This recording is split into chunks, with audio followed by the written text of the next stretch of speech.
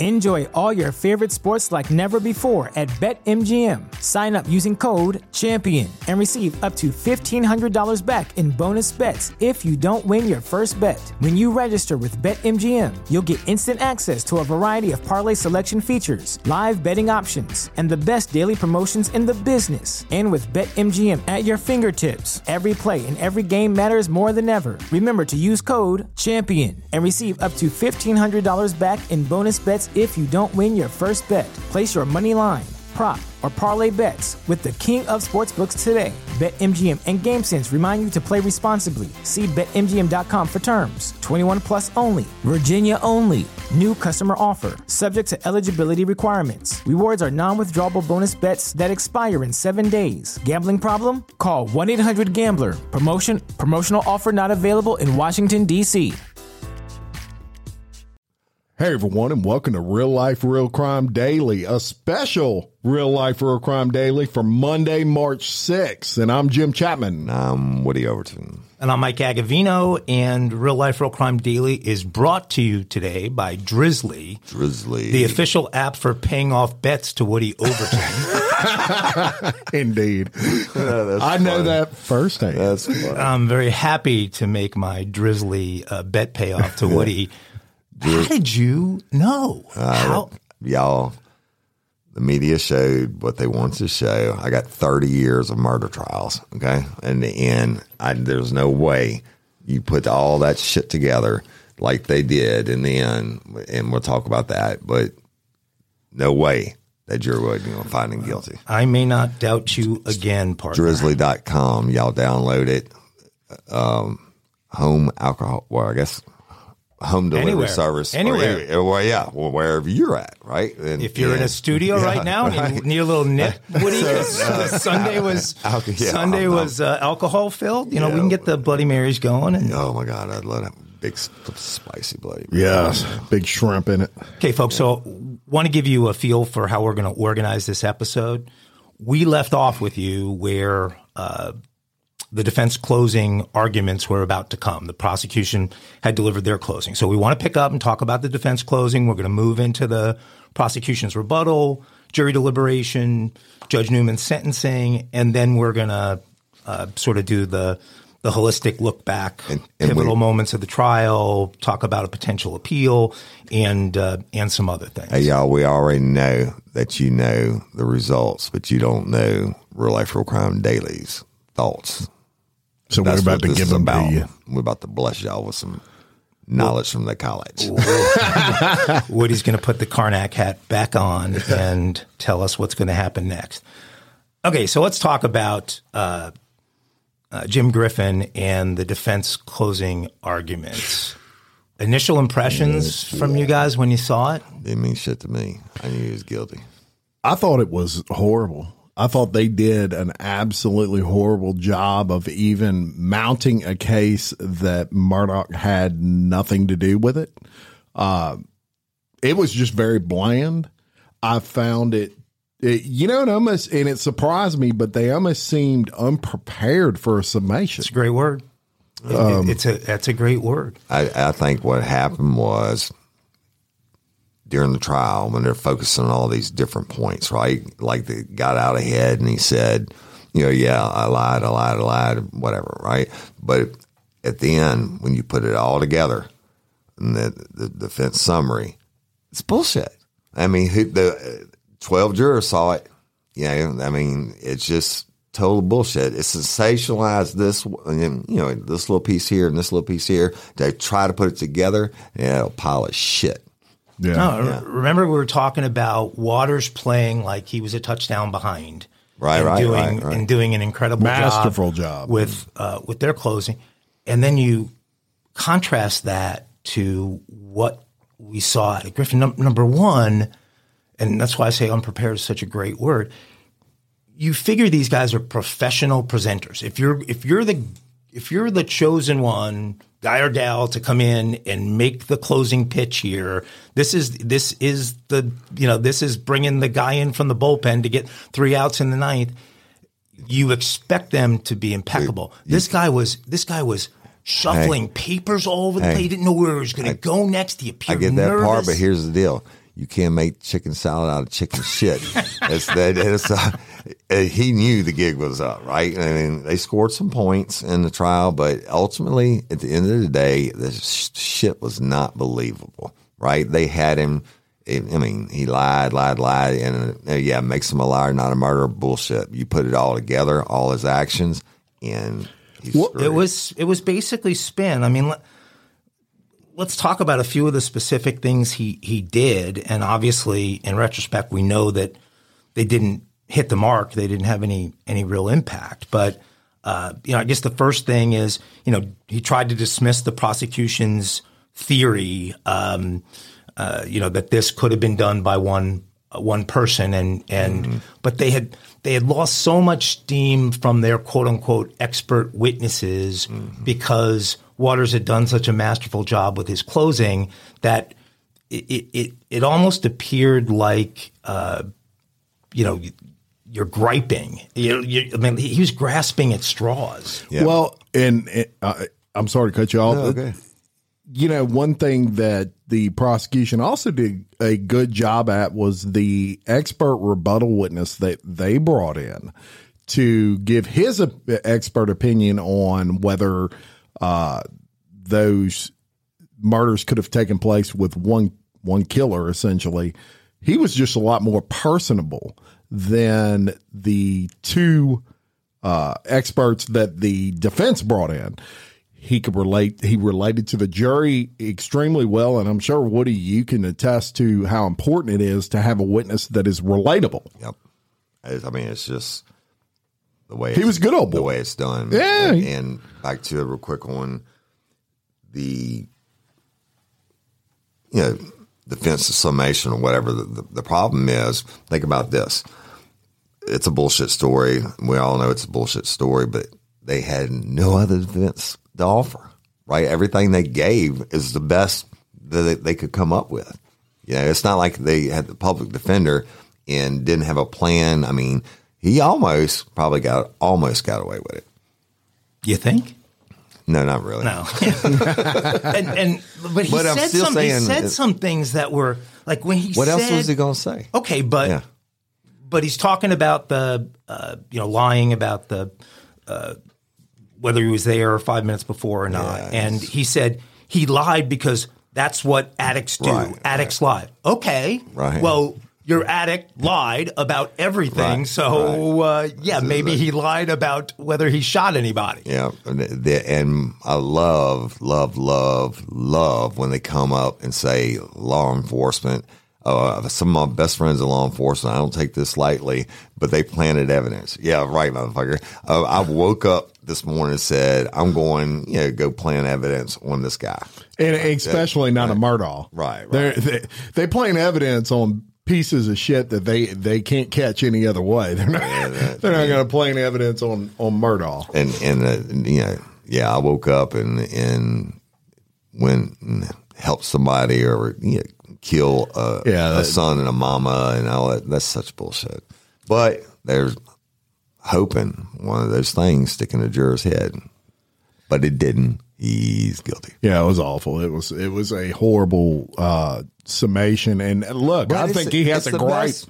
He almost has a good gripe at a bad defense. It was a good summation on. I mean, it was a shit show, and they put on a good defense. Otherwise, it wouldn't garner such national attention. People are thinking, hey, this dude's going to get off. Remember all the polls we did? The people were like, yeah, well, I think he's guilty. But you know what? They didn't prove it beyond a reasonable doubt. But guess what? They did. By the way, you brought up polls, and our poll ended up being about 83% guilty. Yeah. So the guilties had it, and they called it. But a lot of people had a question. They believed he was guilty, but their question was the evidence there to prove it? My thing is, they said, no. They didn't sit there the whole trial. They didn't get to see the jurors' reactions and everything else. And even if it's 83%, if that was accurate, he should be not guilty. Well, they were 83% in agreement with Woody, essentially, that he was going to fry. The whole thing, I'm telling him for 30 years of doing it, you've got to be there. You've got to see it. You got to see the human emotion. And the defense did the best job that they could do. They had nothing else to work with. But at the end of the day, common sense, period. So what else did he do? I'm just, going to give a couple more of the highlights of things he did. I mean, he went through just how fabulous and loving a relationship Alex had with Paul, Alex had with Maggie. They had Blanca Simpson testimony that they put on video. They also put the guy, Roger Dale Davis, who was the guy who worked in cleaning the dog kennels, talking about how wonderful Alex was and how he would give Maggie anything she wanted and give the boys anything she wanted. By the way, part of the fucking problem in that family, for sure. A little bit of privilege going around. And then, as you said, Woody, he started going down the fabrication of evidence stuff, really attacking the prosecution for that. And killed it.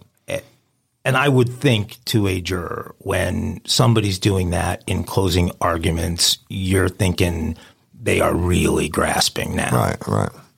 Yeah, I mean. And it was interesting that so there was no history of violence in that family relative to domestic violence with his wife and himself. And most, one thing I'll say is most everybody they talked to about his relationship with his wife said it was a good relationship. They loved each other, and it made me think. So, what a twisted individual he is. And when you're a twisted individual like that, you probably think like this. I could see him thinking, I'm going to spare Maggie all this embarrassment from my financial trouble, all this embarrassment from this boat wreck case. And I'm going to spare my son all this going through with the boat wreck case, because he's going to be found guilty, is probably what Alec was thinking, and justify killing them as, I love them so much, I don't want them to have to go through it. That's how sick. Yeah. I'm telling you, that's how sick that dude is. Yeah, he's got the devil on him. He definitely does. But, people that would do that, that's how they justify it in their head, is it was the right thing to do. And I understand what you're saying, but I think he's just a cold-blooded fucking murderer, and he did it for his own reasons, financial or whatever. It may be, you're right, maybe, I don't know. I think his wife, like every other person in his life, were just instruments for him to feed his obsession with himself. Right, he's a psychopath and narcissistic. So whether it's his best friend for life that he's going to steal $192,000 from, or the law firm his family built that he's going to. What a piece of. Remind me to tell y'all when we get to it, when the judge was doing the sentencing, I'm going to tell you exactly what I was thinking, because it's good. It's fire. There are a couple other things we could talk about, but I think we all give them a D on closing. And I actually give them an A for what they had to work with. They didn't have anything to work with. You got a murdering piece of shit who lied and lied and lied and lied. But everything then all at least appear confident. Yeah. Like, I've had to give presentations before on things that I had just a little bit of a story to tell, and you've got to make the story, you got to sell it. He can't sell. Yeah. He could not sell. I mean, I didn't have to see the jury to know nobody was going to buy what he was doing, because he just was shuffling papers and wasn't sure where he was going. There was no logical sequence to the way he was he was doing things. Now, let's talk about this John Manners guy. Woody, that was speaking of calls to the bullpen. I mean, that was a call to the bullpen. The closer. He was the wolf. He's a wolf. He smacked their ass. And actually, we were in the studio the other day, and I was watching over your shoulder, Mike, and the volume wasn't even on. But I could, you and I were watching over his shoulder. Yeah. I'm like, this dude's going, Oh, he's very animated. And we couldn't hear him, but we were watching his body language. I was like, oh, he's killing it. He's killing it. Very animated. His they call that a rebuttal.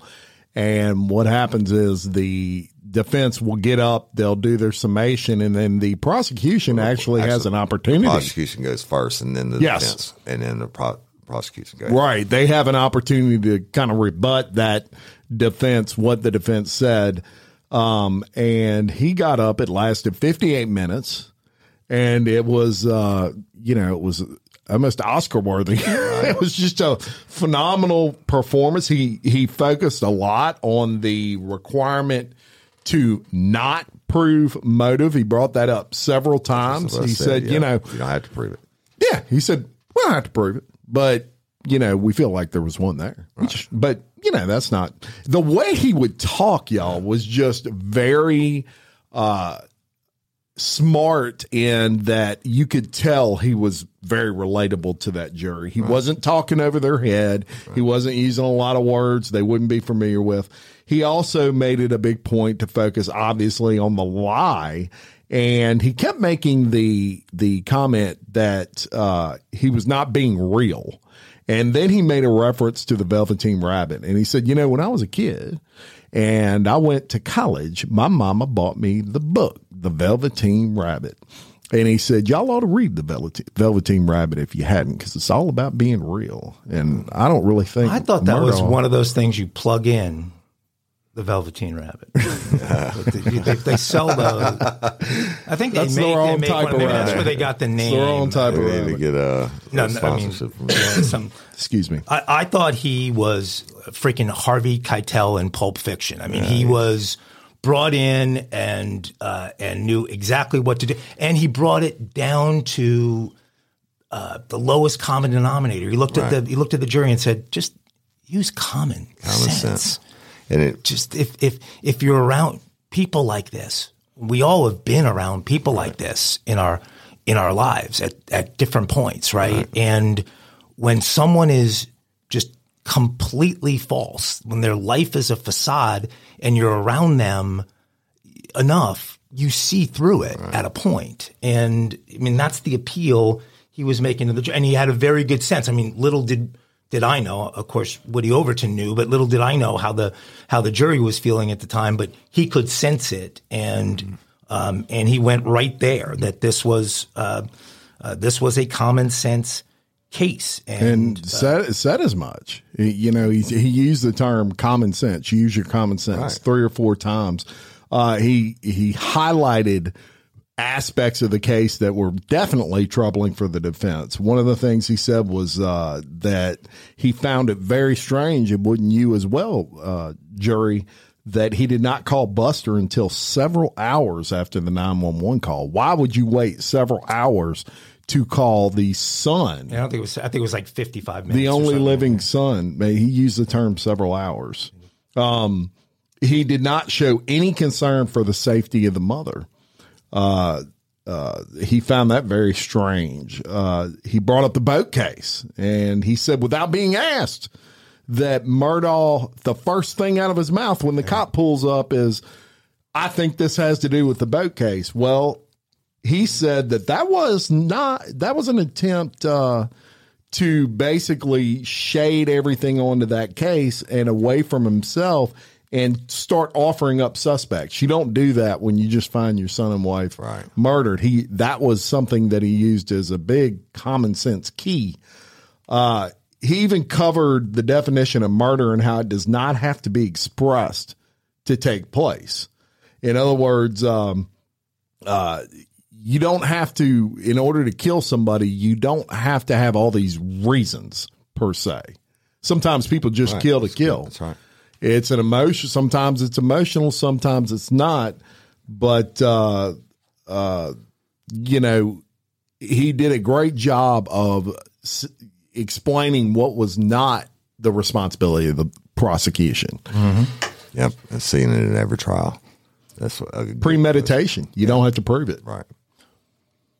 I thought along the lines of his common sense theme, he said to them, think about the video you watched of the very first interview with Murdaugh.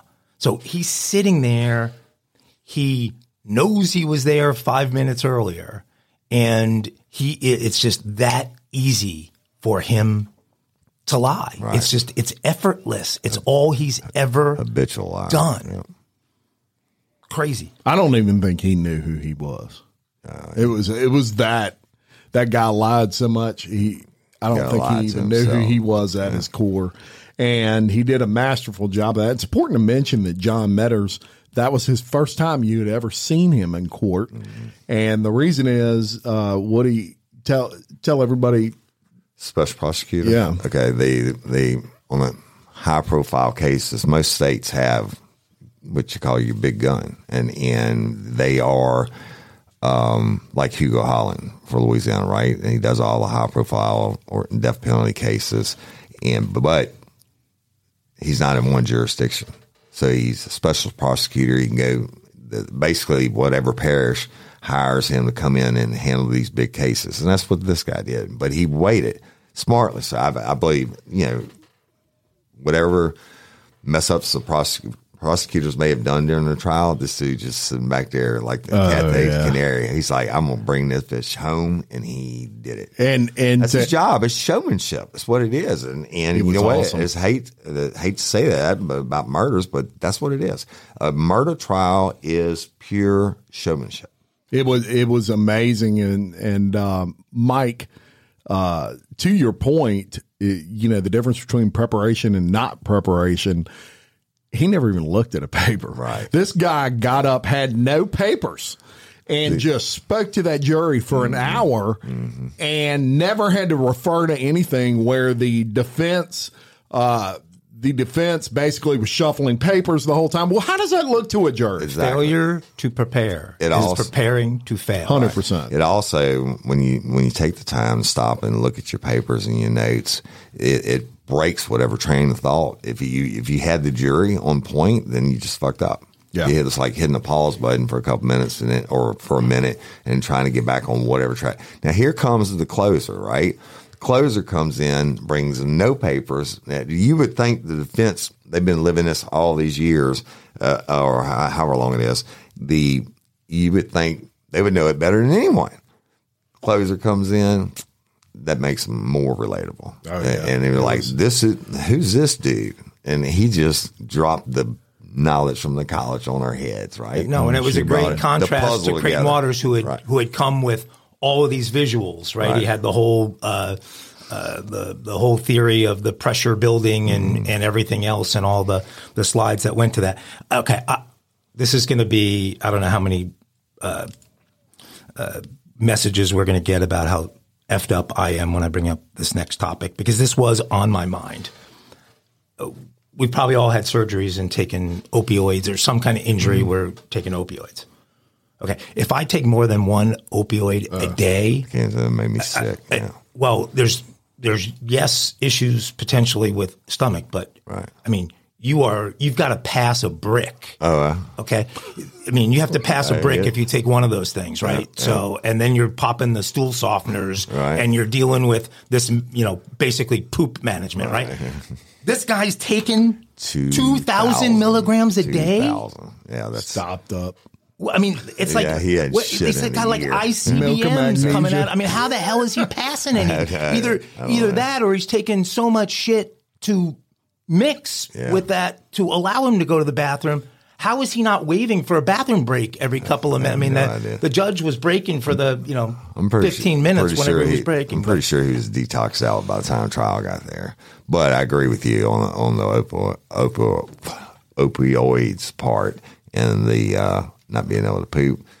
I mean, 2,000. I think they made a pretty good case for the worst pain management. You get 1,000. Right, 100 is what a single doctor is allowed to prescribe in a day. And this guy is taking 20x. What would kill an elephant, right? Well, they had an expert. I saw something on CNN. They said that an expert said that you could actually do it. Build up tolerance. And so it could be true, or it could have just been what they did the reverse math on to try and blame all of his financial woes on his drug habit. But I just kept sitting there thinking, if I was taking that much pain medication, how the hell am I? What basic bodily functions am I giving up? No idea. That's a good food thought. Great question. Well, they say Elvis died with like 30 pounds of fecal matter. Let's move on. Okay, sorry. We get it. Everybody poops except for Murdaugh. This portion of Real Life Real Crime Daily brought to you by Pepto-Bismol. Okay. X-Lax. Milk and magnesia. You don't lie and misremember being at a scene of a murder. I mean, there's again, common sense. You don't lie and misremember being at the scene of a murder of your wife and your son just 5 minutes before they come on. Okay. Anything else from Harvey Keitel? I think he did a great job, and I think him and the comeback. You know, when Murdaugh took the stand, I felt like that pendulum swung to the defense. And so I want to give a lot of credit to the prosecutor Waters, who came back after that and really wrestled the pendulum back on the side of the prosecution, did a masterful job after that, because his back was against the wall. At that time, I believe if they would have pulled the jury right then and there, Murdaugh would have got off. He was that relatable to that jury.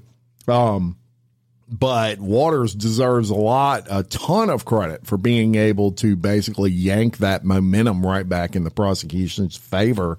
And then when you close out with John Metters, touchdown. The one thing for the Metters didn't do that the prosecution screwed up a couple times on trial is he didn't overbeat that horse to death. You know what I'm saying? The other two times, and they went on and on and on. He just came in, got to the point, put the pieces of the puzzle together. Guilty. That's right, and you bring up another good point, Woody. That I do want to say this, because after the trial, they asked Waters about some of what were perceived mistakes, and some of those were planned. As a matter of fact, one of the things I had a major issue with was the pauses he would take during the trial. It almost seemed like he would ask a question and 5 minutes would pass before he'd ask another one. Now, in between that, and this is specifically when Murdaugh was on the stand, Murdaugh would answer that question, and then there'd be a pause, and Murdaugh would continue to talk. That was all planned. Yeah. He knew that Murdaugh was so arrogant and so sure of himself that he would talk himself out of this, that if he just shut up and let Murdaugh talk, Murdaugh would hang himself. Give him enough rope to hang himself. Yeah. Right? Mm-hmm. Yeah. The other side is it gave him enough time to think of the lie he wanted to tell. Right. But let's move to so I'm thinking this timing is working out great, okay? Because now the jury's going to have us. They're going to be at least a few days. And then so timing for our show is going to be perfect. And, and I told y'all the jury was coming back on Friday. But, the juror that everybody has now seen interviewed, so let's talk about jury deliberation. He basically said they were done in 45 minutes. Oh, yeah. It probably took them longer to pick the jury foreman than it did the vote. And I've seen this case before, but they sit back there sometimes just to get that free meal. But then, I don't think these jurors were doing it because they've been there 28 days or however many days. But the deal is they don't want to rush out. Right, in 45 minutes, and be like, "Holy shit, we didn't consider we're sending this guy away for the rest of his life." They were fucking done, right? Yeah. But they sit back there for a little bit and bullshit and decompress, and we can't rush out too fast. He was like, "We don't care," right? Yeah. Well, it was a lot. I agree, it was a lot quicker than I suspected, for sure. I don't know who that reporter is for ABC News, but they got the exclusive with that one juror, and everybody's seen that coverage, I'm sure, by now. And so she gets into well, he was crying on the stand, and the jury looked at him and went, no, he wasn't. Yeah. She said, what do you, and he said, I was right there. He was just wiping snot. Yeah. It said when they handed him the Kleenex, it wasn't for tears. It was, again, to not be grossed out by his snot. Yeah. That may be a byproduct of 2,000 2,000 milligrams. 2,000 milligrams of opioid in a day.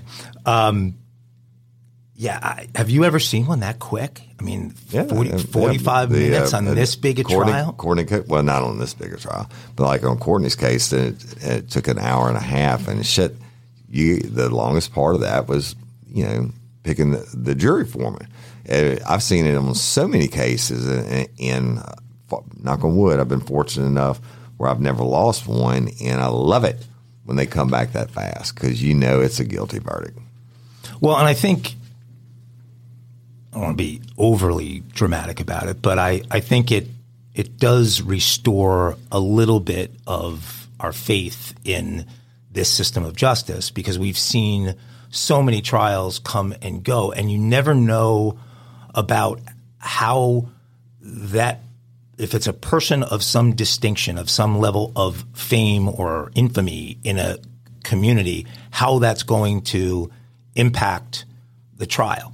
Yeah. Because there's a jury is picking a jury, and that jury not having access to certain amounts of information. But if you grew up there, you've known the Murdaugh name since you were a kid. Right. Again, probably seeing it on billboards and watching bad TV commercials and everything else. And so obviously he had not built up, the family had not built up some kind of incredible goodwill in that area that would have worked in their favor. I don't know that it was all negative and worked against them. It seems like what we actually had here was a jury that understood what they were tasked to do and followed the constitutional path to do it the right way, which is refreshing to see. Yeah, well, it was awesome. Well, I hope we start to see that in some others. There's a case I want to talk to you about before we're done and relate some of this back. Let's talk about Judge Newman. Yes. What a stud. He was he's probably one of the, if you could think of the prototypical perfect judge, it would probably be Judge Newman. And I want to tell everybody just real quickly a little bit about Judge Newman, because after this trial, I got very curious about who he was outside of this trial. Now, he graduated from a segregated high school. Back in his days, schools are still segregated. It was Williamsburg County Training School, and he was valedictorian in 1969. He attended Cleveland State University, where he served as president of the Student Government Association there, received his Juris Doctor from Cleveland Marshall College in 1976. He's known throughout where he serves as judge as a very tough sentencing judge. Very tough. As a matter of fact, people in his counties that he oversees, they don't want Judge Newman if they're on the other end of that. After working in private practice for 24 years, he was appointed as judge in 2000, and he's known for his no-nonsense ways and his methodical demeanor. Yeah, you want to mess with him. Yeah. But measured, sort of calm confidence, right? Not a calm, cool, and collected. Not a gavel banger in your face kind of. He wasn't Judge Ito. No, but he certainly took the opportunity to comment, I think, a little bit more sort of off-record kind of comments than a judge normally makes. Yeah, boy, it's a special case. It's a little lawyer, right? Or an ex-lawyer now, and he's known him. He said, I mean, I knew you. We socialized together and all this shit, right? And you practiced in front of me. I think he said, you you prosecuted people, right? I had to take your grandfather's pain out of the back of the courtroom as to not to prejudice jurors. I mean, it's just he was just smooth, but I knew he was about to drop the hammer on his ass. Oh yeah, because he's soft spoken, but I mean, he fired some serious darts when he.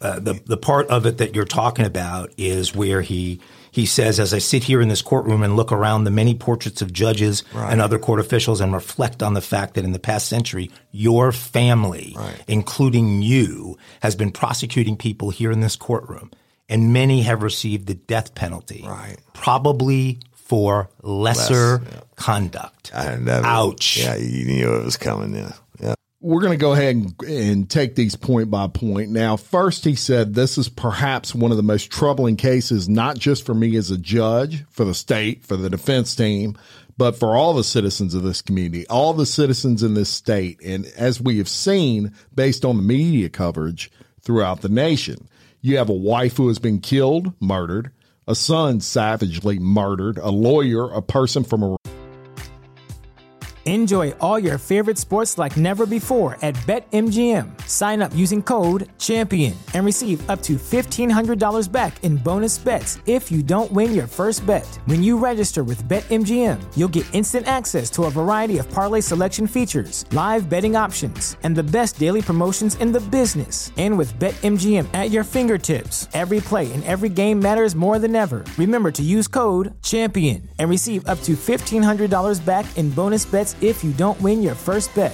Place your money line, prop, or parlay bets with the king of sportsbooks today. BetMGM and GameSense remind you to play responsibly. See BetMGM.com for terms. 21 plus only. Virginia only. New customer offer. Subject to eligibility requirements. Rewards are non-withdrawable bonus bets that expire in 7 days. Gambling problem? Call 1-800-GAMBLER. Promotional offer not available in Washington, D.C. Everybody in your crew identifies as either Big Mac Burger, McNuggets, or McCrispy Sandwich. But you're the Filet-O-Fish Sandwich all day. That crispy fish, that savory tartar sauce, that melty cheese, that pillowy bun. Yeah, you get it.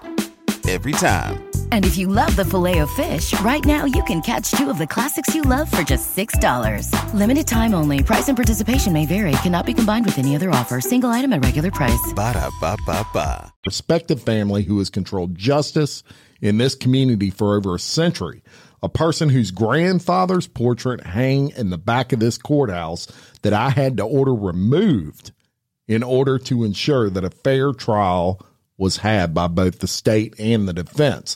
It's also particularly troubling, Mr. Murdaugh, because as a member of the legal community and a well-known member of the legal community, you have practiced law before me. We've seen each other at various occasions throughout the years, and it was especially heartbreaking for me to see you go into the media from being a grieving father who lost a wife and son to being the person indicted and convicted of killing them. And you have engaged in such duplicitous conduct here in the courtroom, here on the witness stand, and as an established by the testimony throughout the time leading from the time of the indictment and prior to the indictment throughout the trial to this moment in time. Certainly you have no obligation to say anything other than saying not guilty. Now, my thought on that statement is what the judge was aiming for. He wanted Murdaugh to say he was guilty. He was pushing that. Yeah. Would you agree? Pushing for the confession? Yeah. Yes. Gave him the chance. And so he continued on and he talked about the lies that Murdaugh had spun. And he said, remind me of the expression you gave on the witness stand. What a tangled web we weave. What did you mean by that? And Murdaugh said, I mean, when I lied, I continued to lie. And he said, and the question is, when will it end? When will it end? And is it ended already for the jury? Because they've concluded that you continue to lie, lied throughout your testimony. And perhaps with all the throng of people here, for the most part, all believe, 80, 90, 99% believe that you continue to lie when your statement of denial to the court. And then he brought up the opioid pills. right. And he said, we conducted a pretrial hearing in which you claim you had been somewhere else at the time this crime was committed. And then after all the witnesses placed you at the scene of the crime, at the last minute or days, you switched courses and admitted to being there. And then that necessitated more lies and continue to lie. And I will say, when will it end? It has already ended for many who have heard you and concluded that it will never end. But within your soul, you have to deal with that. Right. And I know you have to see Paul and Maggie during the nighttime when you're attempting to go to sleep. He said all day. I'm sure they come to visit you. He said every day and every night, right? All day and every night was his response. And he said, I'm sure. And they will continue to do so and reflect on the last time they looked you in the eyes and you looked the jury in the eyes. And I thought that was love. Extremely strong. But the deal is, for a psychopath narcissist like this dude, he ain't give a shit. Bounce right off of him. Yeah, well, in Hollywood right now, they're figuring out how to get Judge Judy to just call it a career, and Judge Newman is coming on board, and we're getting that going. How unusual is what he did there? I think he expounded upon it a little bit further than normal, because this is an officer of the court, right? Or an ex-officer of the court. And he knew him personally. He knew his family and knew his career and everything else. So, but you know what? He also knows he's a family annihilator. Yeah. Right? And he was probably pissed. Right. Oh, yeah, absolutely. You're shitting on the whole profession. Absolutely. Disgraced everything. And you know, you went down this path and you did what you did. And basically, talking about, you know, that you see them at night, right? Yeah. And shit like that. And take away the murders for a second. Just the financial bullshit that he did, screwing over 100 clients, stealing millions and millions of dollars from them. This judge detested that. Right. You could tell. Allegedly. No, he's admitted to it. We're going to talk about. That's true, but it's still allegedly, even though he's admitted to it, because he hasn't been tried. We're going to talk about what Murdaugh's statement. What Murdaugh said. At the end. Yeah. Well, when the judge said, "You have anything you want to say?" Yeah, we're getting to it. I got something to say about that. Go ahead. I didn't want to... Okay, so he continued on, the judge, and he made this statement. He said, "I can just imagine on June 7th when a lawyer is confronted and confesses to having stolen over $500,000 from a client, and he has a tagger like Mark Tinsley on his tail pursuing discovery in a case involving the death of Mallory Beach and having a father for the most part on his deathbed. I can imagine, or I can't really imagine, but I know that it had to be quite a bit going on through your mind on that day," which that statement, to me, he was trying to really get him to admit he did it, and he was giving him an out. Well, here's the reason. You had so much stress on you that I can kind of understand. And you know that a judge couldn't understand, but he's trying to get him to admit he did it. He said, "But amazingly, you have come and testified that it was just another ordinary day, that my wife and son and I were out just enjoying life, and it's not credible.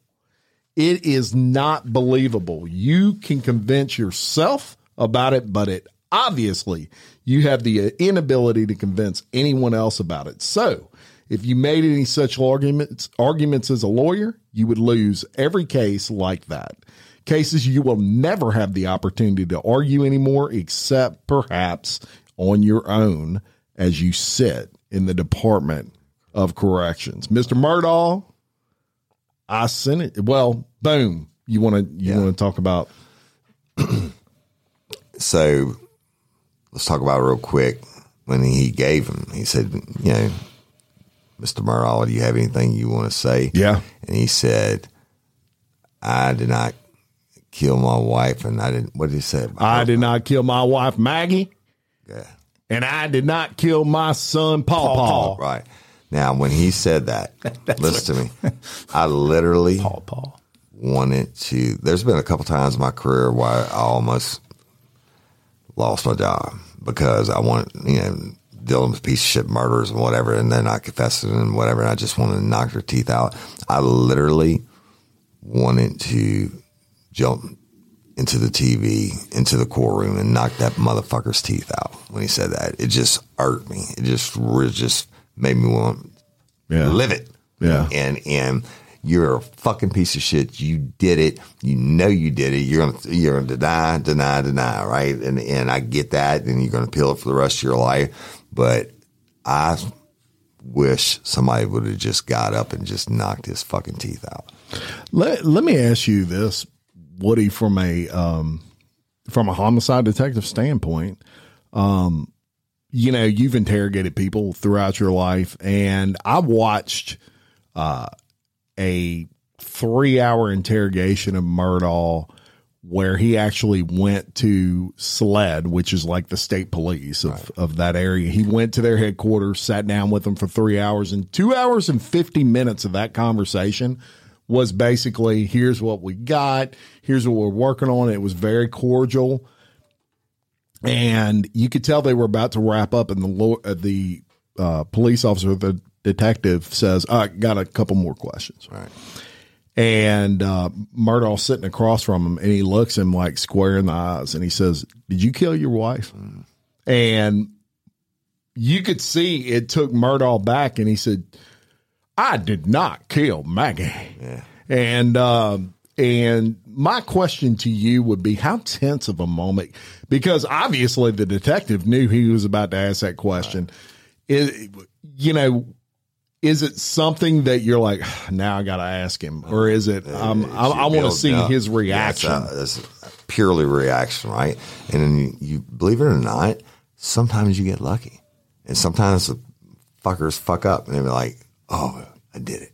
Right. Yeah. I've had that happen for you. If you don't ask, you can't win it if you don't spin it, right? If you don't ask the question. But they knew where they're at. If they had enough to arrest them already, they would have. But building up that rapport over 2 plus hours and then hit them with the cold question, that's how it's done. Yeah. Right? This is the deal. If I can't get the juice out of you, I'm going to prove the case another way. Right? I'm going to follow the evidence, do what I got to do. And if I got to come, if you don't confess and let me help you help yourself, I'm gonna build it. If you're guilty, right? I'm gonna build it. I'm gonna follow the evidence. I'm gonna do your ass just like they did him in this case. It was a tense moment there, and his response back was no, he didn't. Then he asked him, "Did you kill your son?" He said, "No, I did not kill my son, Paul." Do you think I killed him? And he said, "I don't know." Right. I mean, he didn't tell him, no, I don't think you killed him. He just looked at him and he said, I can't rule you out. Right. And you got to stay on them to prove it or disprove it. Okay, let's move on to some of the pivotal moments, pivotal rulings. So I'm learning as we go and we look at more and more of these cases, the concept of what is admissible and what is not admissible. And so my understanding is that because these financial crimes had not been adjudicated, they had not been through the court system, that technically discussion about them should not have been admissible in trial. That was he brought them up. That was the biggest gift that the prosecution had. So the defense opened the door for all of that testimony to come in by bringing character witnesses to the table that spoke about Alex's character, and the judge ruled after those witnesses were brought in that because that was done, the prosecution can now bring in these financial issues because they speak to character. So this was the best defense team money could buy in that part of the country, right? If they had not opened that door, it'd have been not guilty. Okay, but these are A students, not C students, right? They understand this is like day one of law school stuff, right? Yeah, wait. It's not just their plan. It's Murdoch's plan. You got to figure in the narcissist, the psychopath. He's like, oh no, we're gonna run it this way. Okay, but he's an A student too. So he's a narcissist, a psychopath. He's like, I want the people to come in and say how great I am. Okay, so you think it was his calculus? Absolutely. His calculus was shit. They can't do it without him. My character witnesses are going to be so strong in my favor that nothing these guys come back with about my financial misdeeds are going to overcome these. Yes. I think that is but special it's kind of his arrogance. being so narcissistic that he thought the one would outweigh the other, right? He knew that he was opening the door. He's not stupid, but his brain is what got him, right? His narcissism. It was like, he was like, I want these people to get up there and say how great I am. Yeah. And you have to remember, he, in his mind, never is going to get convicted in his town, right? Yeah, right. This is his people. This is Murdaugh country. This is a man. These people are never going to convict him. They've elected everybody in his family to, basically what would equate to the district attorney for 100 years. Remember this. This is a man who took a shotgun and at close range blew his son's head off. Then turned around and shot his wife with a different weapon. Yeah. Okay. He doesn't even exist on our plane. Whatever you think, it's not the lawyers. He certainly had to say, I want to get on the stand. Narcissism, right? Yeah. Who in the fuck does that? But he knew he was going to be good. And after he got on the stand, everybody's like, oh, he's going to be found not guilty. I'm like, fuck that. They see him. They've been watching him for 28 days or however long it is. He absolutely put himself in prison. So major critical error. Absolute. Okay. So I don't want to get ahead because we're going to talk about prospects for appeal, but one of those prospects is ineffective counsel. Now, can counsel say, well, we would have been effective because we would have never done that, but he was playing coach and he was choreographing the plays. He's the one who wanted to do that. That's coming. You better that's coming on appeal. We'll get the rest of it, but when it comes, you better bet those lawyers have their ass covered already. Yeah, and interesting, the head of his defense was also a senator. Did y'all know that? Mm-mm. Yeah, he's a senator. Now, one of the criticisms was the age of his head counsel. Look, he was very old. I don't know how old he is, but he's got to be in his 70s. And nothing against being in your 70s, but there was a point in the trial where they were trying to show the positioning of the defense was trying to paint a picture that there's no way you could have shot a gun being at this angle. And the poor guy couldn't even get on the ground and bend over enough for them to perform the angle. But that's horrible in front of a jury. Yeah. This is probably one of the most important keys to that defense's case, and you're a lawyer. Right. Y'all didn't drill this ahead of time? They should have had somebody to do that for them. But here's my argument against that would be the 70 years. He's got probably 50 years as a trial lawyer. See what I'm saying? Yeah. I mean, he's just because your body goes. Well, there's no doubt. But my point is, why was he even doing that drill? Number one, because they made the point. They said, now I'm not 6'4", like Murdaugh. So you have to imagine, why didn't you get a guy that was 6'4" to come in and do that drill? Yeah. I agree with you on that. It's crazy. Yeah. Just some of the stuff that they did just seemed very unprepared. But and it showed. But again, it's a production. It's live. Just like playing sports and making mistakes, whatever, they are going to be made. It's how you recover from them, which they never did. Right. Well, and sometimes you'd rather be lucky than good. Right. Right. So if you think about if it did not take all the time it took to get Paul's phone records. Right. So, if they had gotten that stuff immediately, then you would have had Alex's story change a long time ago.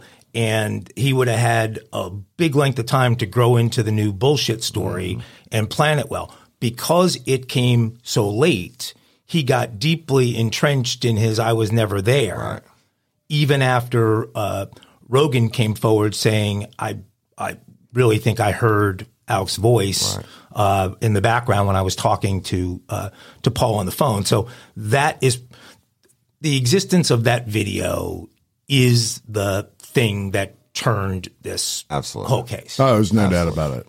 And all the lawyers, all the jockeying around, all the money spent, everything else, it comes out of left field. They don't know it's there. They're waiting on this request to get access to the phone. They finally get it. It matches what they've heard from. Who knows where in their heads even it was. Had Rogan not come forward and said, I think I heard his voice in the background, would they even as aggressively have gone after those records? Who the heck knows?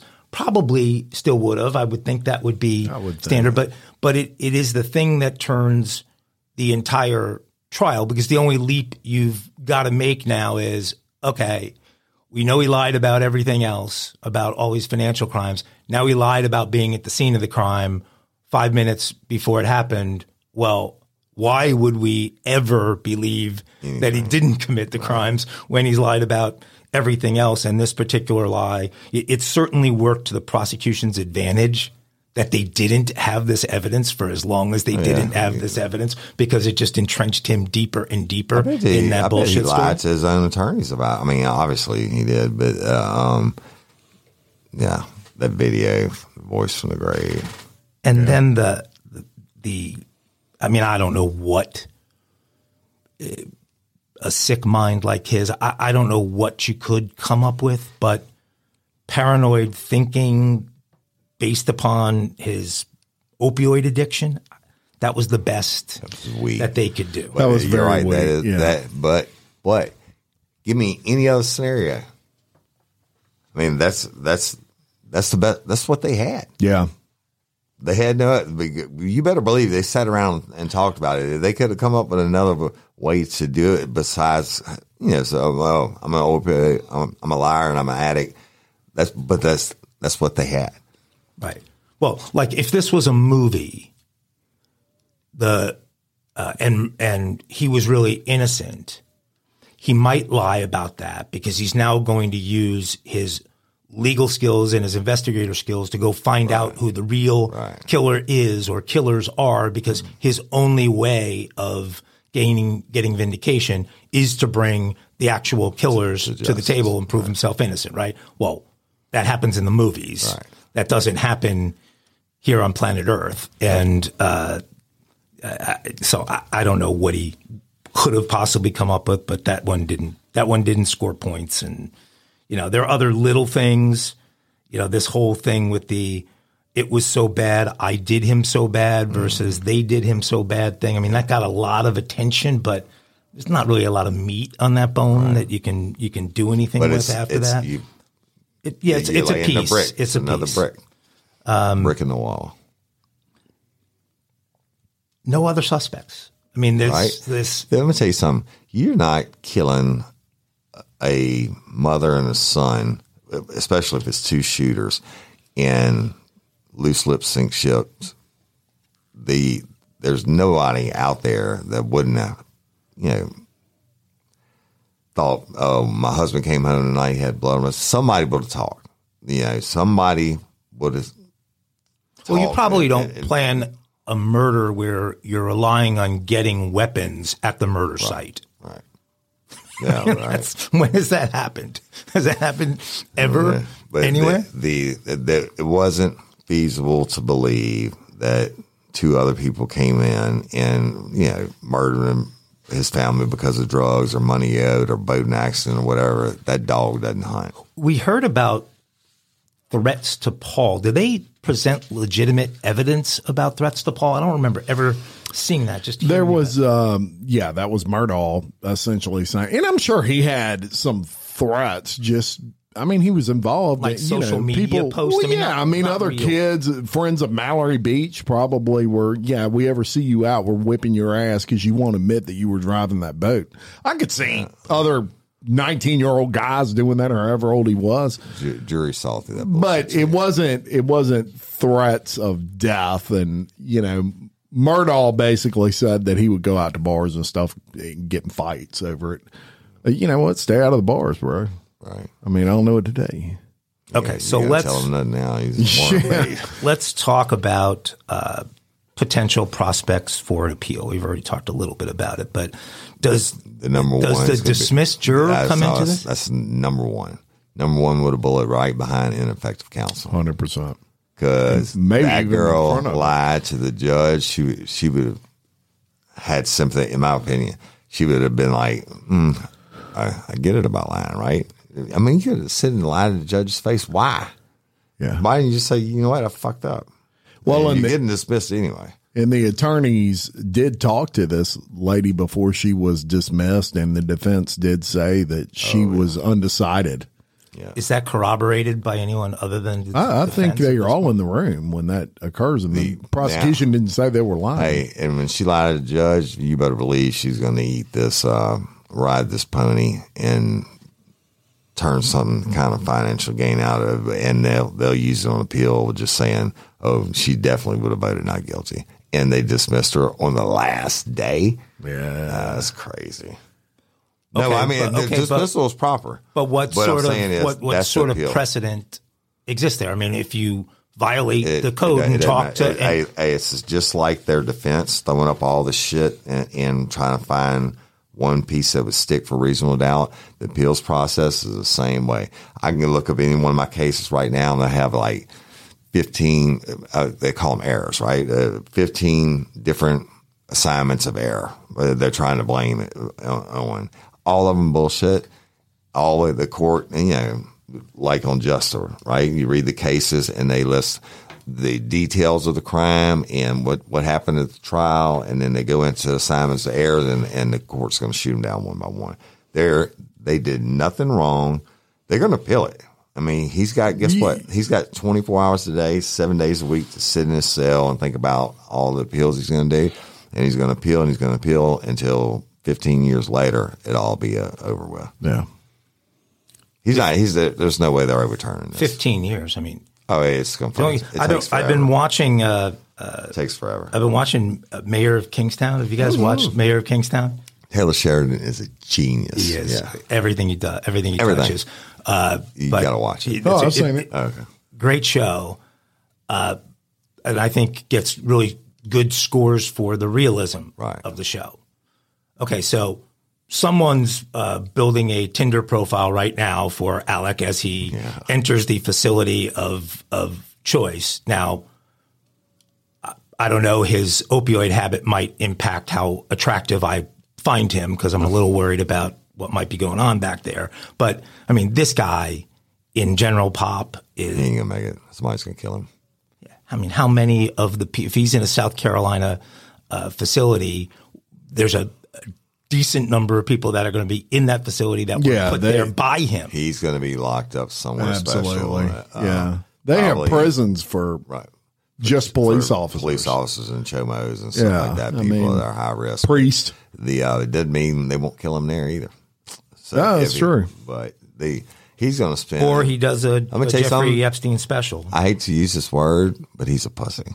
All right, then he's a narcissistic pussy, and he's going to be in an ad-man sex cell by his own choice because he, at the end of the day, he's afraid of getting shanked. He only cares about him. He's not even sorry about the conviction. He's sorry he got caught. Okay, so how long before that night do you think he hatched this plan? I don't know. But it was coming. It wasn't. It wasn't hours. It wasn't days. Yeah, I think he was thinking about it for a little bit. And he's thinking, I'm so smart. These dumb fucking Yahoo, not? Barney Fife are never going to catch me. Why not get a third-party gun somewhere? I mean, why? Because pick it apart as an investigator. Because I don't think he planned it that as far in advance as you're thinking. well, then He was just fired from the thing- law firm 2 days before that. the thing is, however far he I think planned in that's when it advance, started. If you go out and you get a third party gun, then that's more lips that can talk. You got to get it from somebody, and they're going to know you're getting it. Or by hook or crook, if you use the intermediary, a go between to go get another weapon, then that person can. If I said to you right now, not that you would do it, Right. but you, Right. with all of your access, had to get a gun that was completely untraceable that no one would know you got, would you get it? I would get it for you.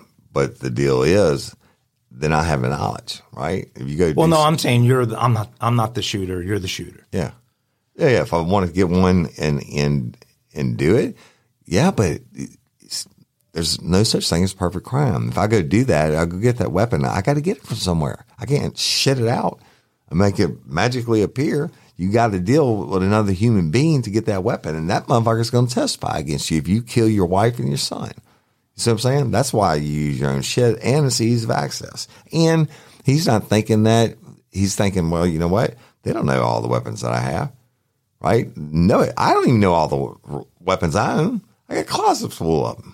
And this is the truth. I can't remember every single one of them, but he got to, he's thinking, double shooter scenario, that's really going to fuck him up. And it would. The different calibers as a detective, that would really jack me up, right? Because I'm certainly going to think it's two shooters.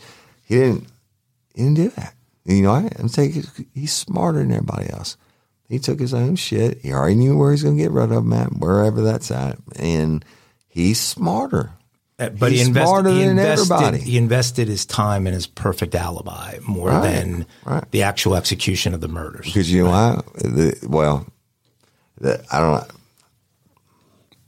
I can't speak inside his mind, but I can tell you one thing.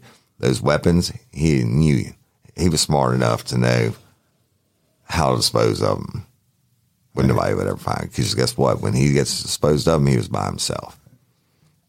He didn't use somebody else to get rid of them because that person can talk. He thinks he's smarter than the cops and everybody else in his own mind. He's a legend in his own mind. But the things, no such thing as the perfect things you crime. Don't think of. It's like you can never think of them all. Columbo used to solve. I used to think of love them all. watching Columbo episodes because the way he would work the murderer and the way he would piece together the crime and find these little things. And in this case, it's a chicken. I mean, it's a chicken that gets in a dog's mouth that forces him to yell out the dog's name while social media that he's not thinking about is recording him yelling out the dog's name. What the hell?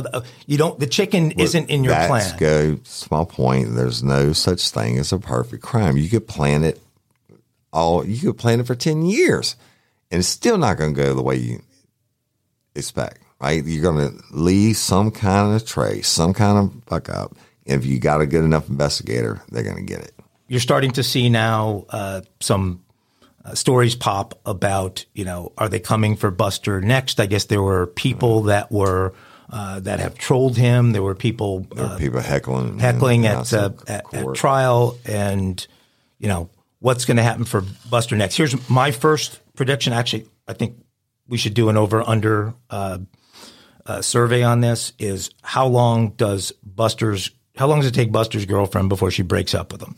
Because, take a good look at that guy. It's basically, okay, I've been dating Ronald McDonald for the past however many years because his family's rich and did all this stuff. And, now his prospects for the long haul aren't so. She's going to wait a minute, just like the jury waited 3 hours instead of going back in 40 minutes. I got 2 weeks. She wants to have a little bit of quorum and not say, hey, I was hooked up with him just because it's money. What are you going over under on my 2 weeks? 2 weeks, I'm going over. You're going over. Okay, so my bet with Woody brought to you by Drizzly, where I will, of course, pay off another bet I'm going to lose to Woody with with some fresh alcohol delivered to his choice location by Drizzly. So what about Buster and the Smith incident in 2015? I mean, I think that's kind of next on the list for this. Well, they're going to certainly look at it. County to prosecute, and I don't know what the problem is. There's absolutely no evidence in that case. If they had There's probable none. cause, they would have got him already. Yeah, I mean, you can't just because people are saying we think Buster did it. You got to have proof. There's evidence that I believe that kid was killed. But there's no evidence that I've heard that points Buster anywhere towards that, other than the fact that they may have been lovers. But are there people who have been tight-lipped that now might start singing because the whole dynamic has changed? It's possible, but I mean, there's still, as of this time, I have seen nothing solid. Okay, well, we are on Buster watch for both the breakup of the relationship at the 2-week point. Jim, did you get in on that bet?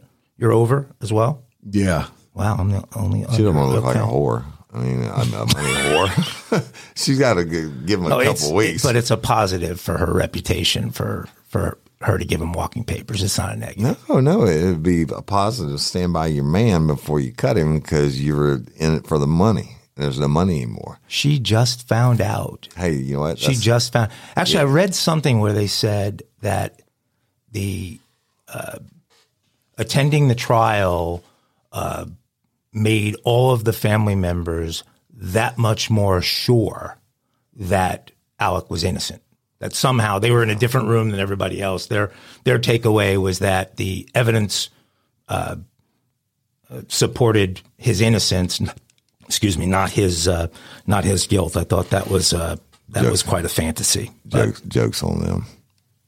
Okay. Any final thoughts, Jim? Any final thoughts? No, I just like to go on record and say, you were right again. Guilty. All right, there you go. Woody called it again. I hope he gets what's coming to him. I mean, if you kill your son and your wife, I'm talking about inmate justice. Yeah. Well, you better believe that they can get their hands on him. They're going to choke that chicken. On that note, I'm Jim Chapman. Well, that would be justice. It ending with a choked chicken, given everything that happened. So, on that note, I'm Jim Chapman, and I'm Woody Overton, and I'm Mike Agavino. For Real Life, Real Crime Daily. Peace. Show business.